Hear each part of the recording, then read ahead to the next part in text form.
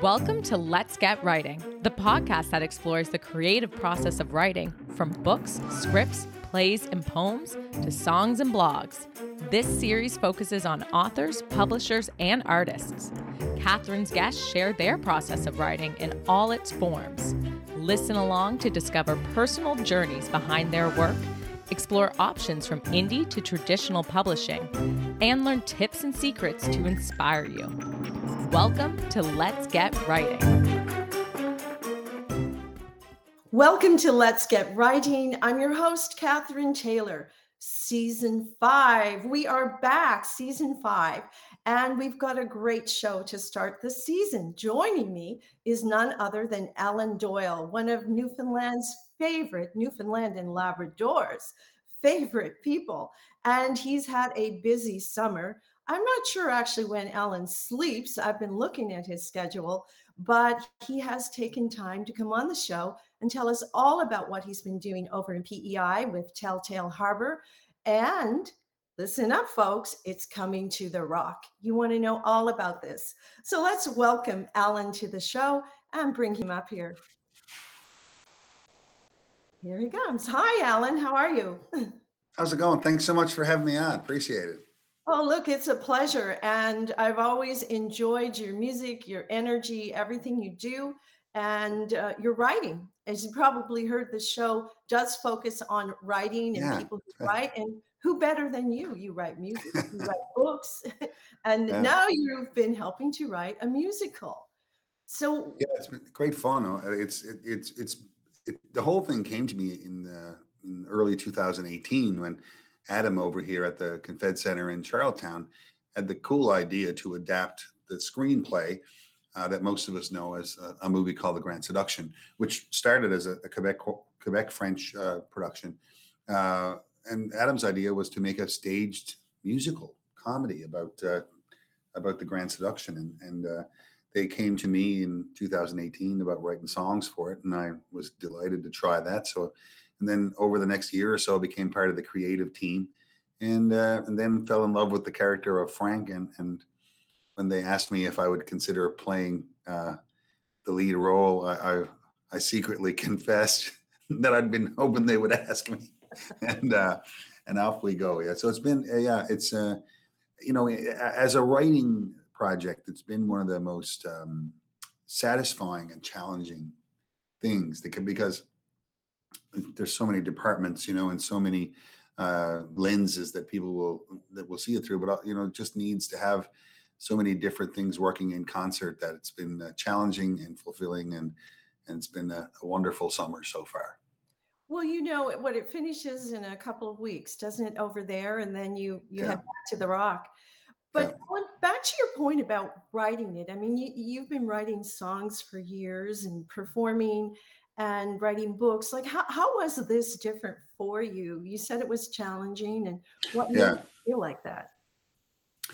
Well, the most challenging part about it is that, any kind of performative piece of theater, especially musical theater, has a few columns of writing, right? Like someone's writing songs and someone's writing dialogue and someone's writing story, and then someone's trying to imagine how all that will be lit and staged, and what costumes go on people, and what the band below you will play, and all those different departments who are often occupied by similar people. Like, I was in 2 or 3 of those departments, and then all of those departments have to progress together. So like it's not, you're not serving any great function to get way ahead in the song department if the story department's not with you, because they may want you to change something. And then the same with, the staging of a play of like ours might determine that, a lyric in verse 3 of the song you wrote about going left, well, we can't go left because there's a light there. So you got to go right. So you got to rewrite it, and you're just constantly adapting and constantly altering to help the other departments advance to where you are, or to try to catch up to where they are, and it's so in that regard, it's extremely collaborative writing. And I think for writing most of the books and stuff, that can be a very solitary thing, and this is the kind of the opposite. It's very, very collaborative, which I'd much rather do any day. I'd rather co-write a song than write a song, and I would co-write my books if I could figure out a way to do it. But I don't like doing it by myself. Now, And so, when you yeah, say that, Alan, I know exactly what you mean with writing a book, that it is very much of a solo project. And when you yeah, get the energy of another person, yeah. it just can take off. Yeah. Yeah, I've always been that way as a songwriter. Like I've written lots of songs on my own, but I far prefer to sit in a room with, one or two people and just bang out something, and because I find that as you're doing it, the other people in the room kind of become your own audience, and like you can sort of see what's working and what isn't, and quite simply put, I enjoy it more. Like I just enjoy collaborating. I didn't get in a band for a living to sit in my basement by myself, you know, and so uh, yeah, the whole thing was a big learning experience, and I was just charmed by the company I got to keep. Yeah, and you have such a great sense of humor. I've listened to your books. I have I'm walking and I'm listening to the things you say and the stories you tell about your family, the characters that you create, and there's always that good Newfoundland sense of common sense and humor that just comes through everything. Were you able to carry that feeling through on what you were working on with this show? Yeah, for sure. All that comes with us, and Oh, especially since the story is effectively based, in places like Newfoundland, where uh, those small communities have to be filled with sensible, practical people, or they would never survive, you know.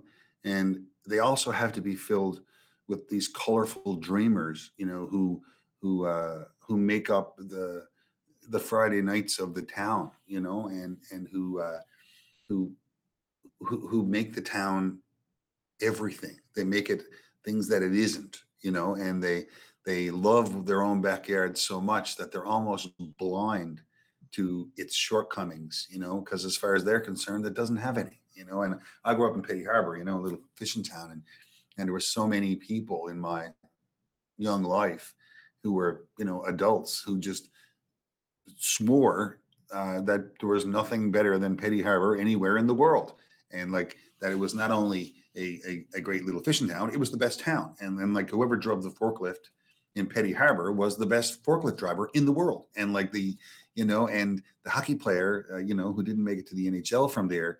There must have been some kind of conspiracy because clearly he should be in the NHL because he's the greatest hockey player in the world, and it almost to a point of blindness.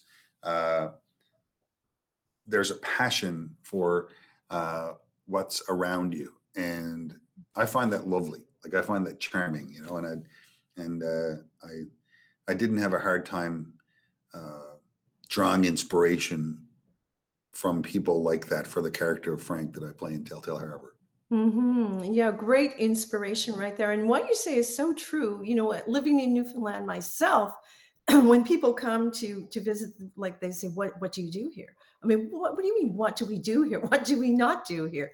We're fishing, we're hunting, we're outdoors, we're on ATVs, all of those things that kind of occupy us and take us into nature. But we tell stories.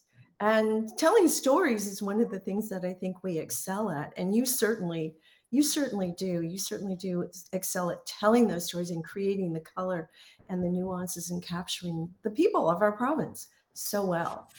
Yeah, but thanks for saying that, and I think I don't know. I mean, it's above my pay grade to figure out why we're good storytellers in Newfoundland, but we are, and I have my own theories about why that is, and I think it probably has something to do with the fact that, no one's coming, like and having traveled a lot around the world, and especially in the States, and the parts of the United States, for example, that people think of as small town America or whatever, somewhere in the middle of, Illinois or something, and they talk about, I just got to get out of this town. If I could just make it out of Mhm. this remote town, and when I finally got to visit there touring in places I'm just using Illinois as an example. You go like, what are you talking about?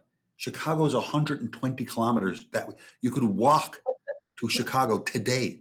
Like it's right there. Like, you know, and to answer your question or whatever we're talking, that notion that like at some point in the 1950s and 60s in, you know, somewhere in the middle of Illinois, I guarantee you some Saturday night in the summer, Dean Martin went through on a bus and sang a song for people or told stories.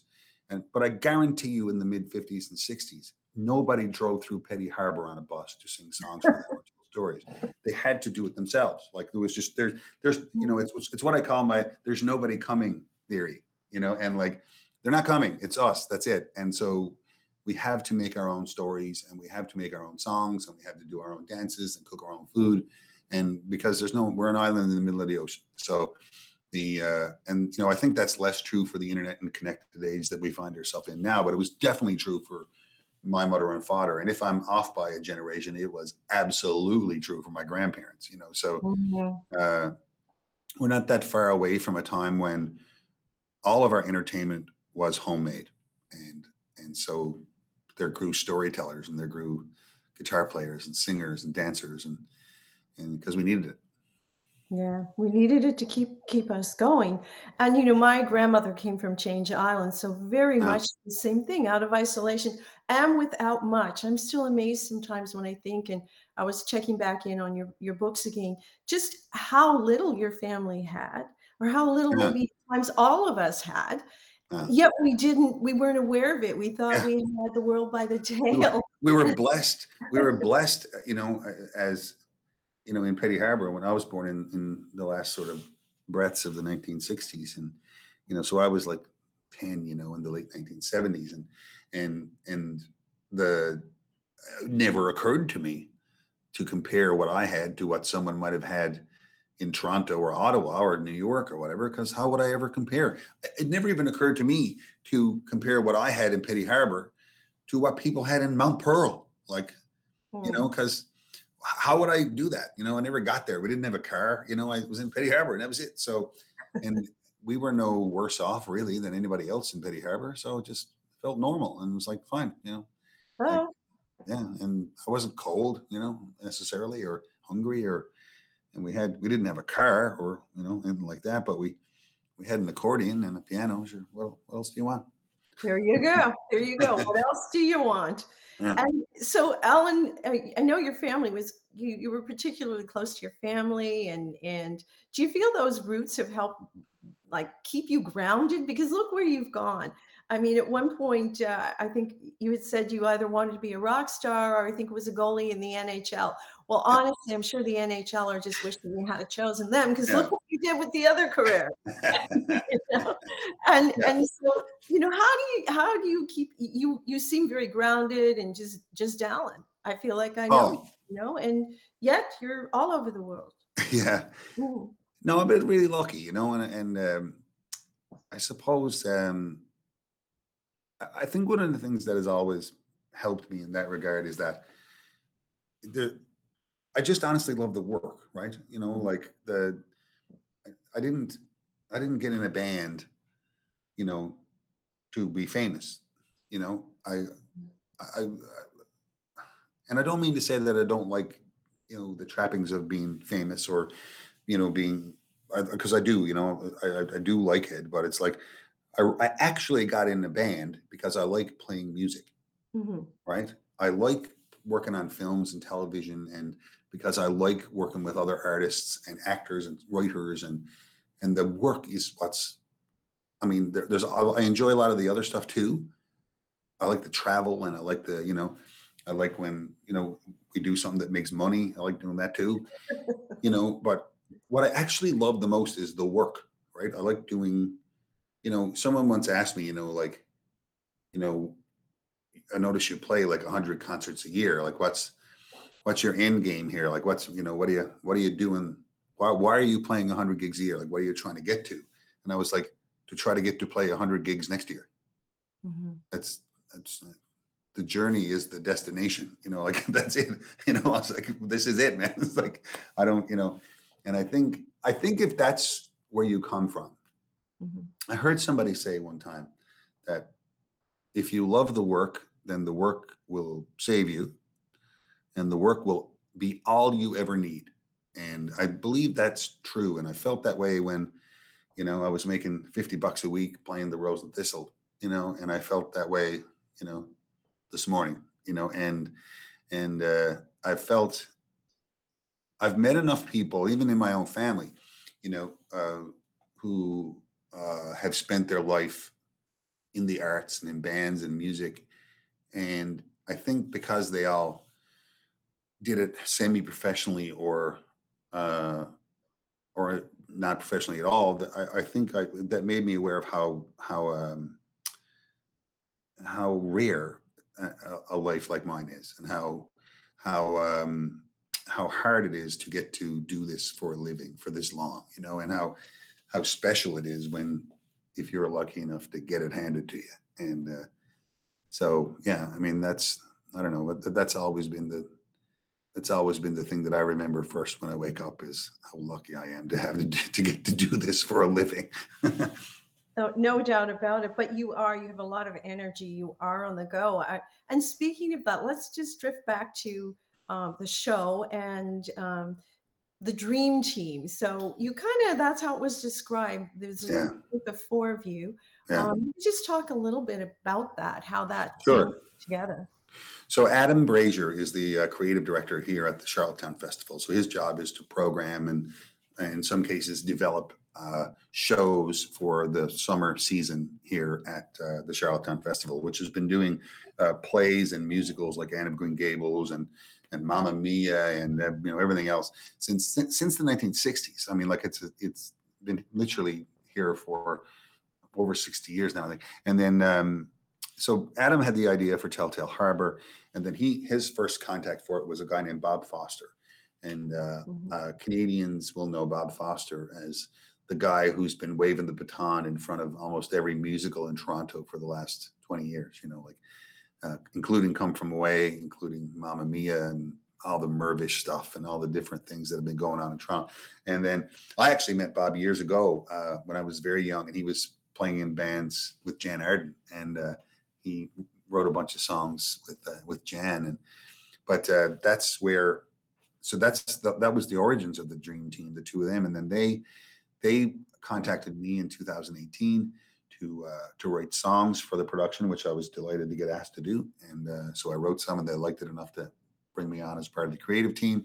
And then about a year later, when we got to the point where we needed a real honest to God book writer, a dialogue writer, and a storyteller, my neighbor right across from my street in St. John's is a man named Ed Rich, and Ed is well known in Newfoundland and across Canada for writing books like Rare Birds and screenplays. He's written everything, so he came aboard. And then when we went to do the first production of it, there's a couple of names in the Canadian theater world who are sought after as directors and dramaturgical people. And of course, the leading, at the top of the list is a gal named Jill Kiley.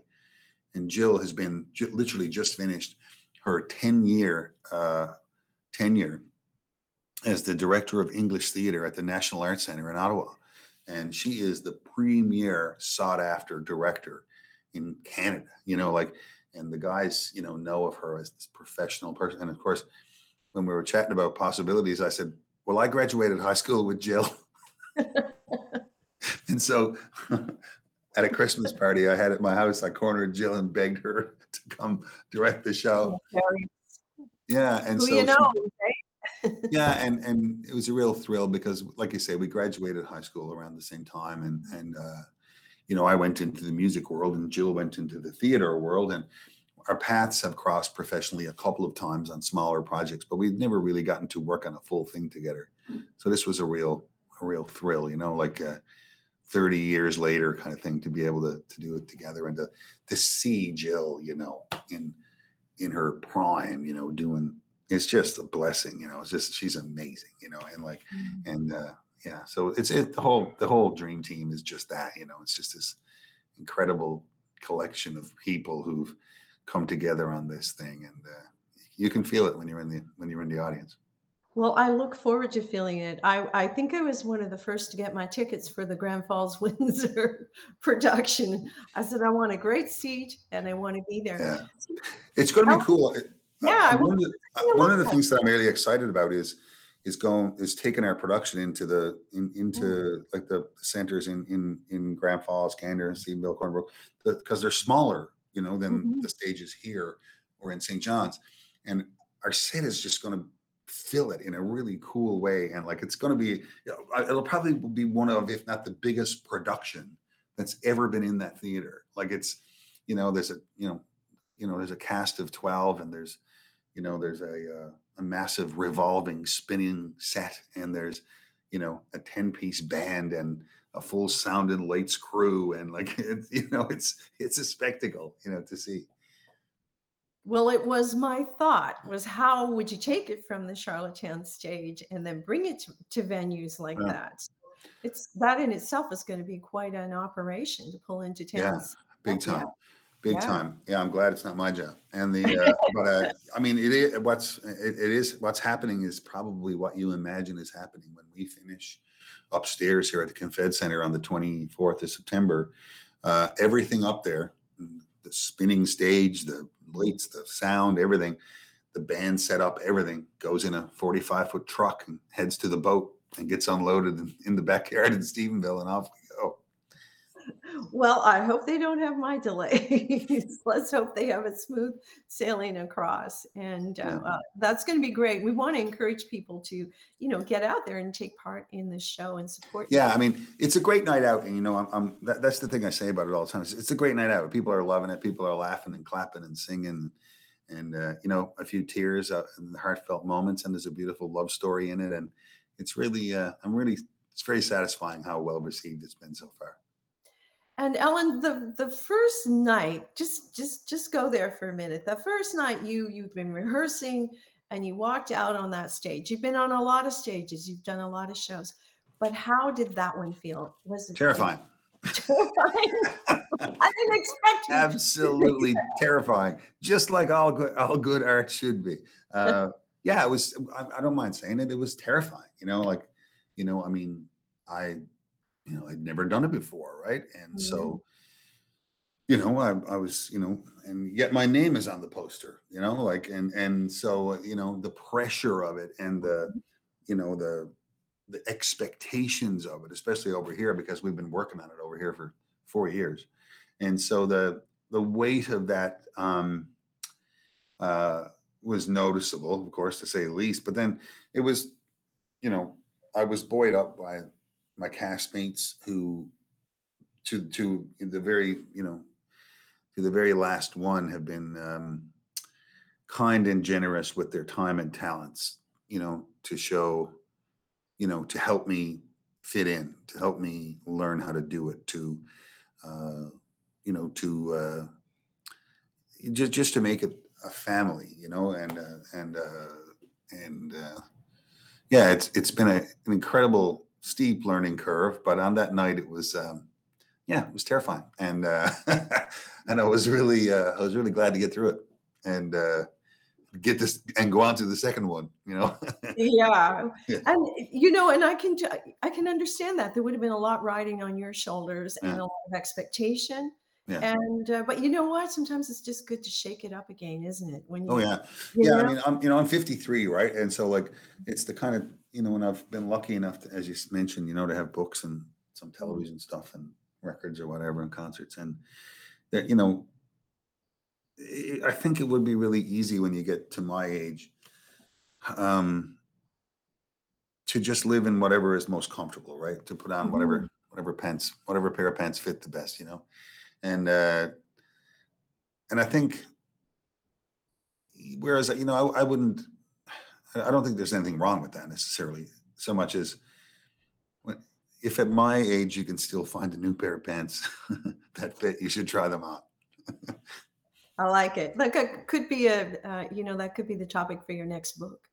Yeah, Just saying, Ellen. yeah, Um, but also great that you've been doing this, but you are not going to stop. You roll over to Newfoundland, then you're going across the pond. You're yeah. doing a tour.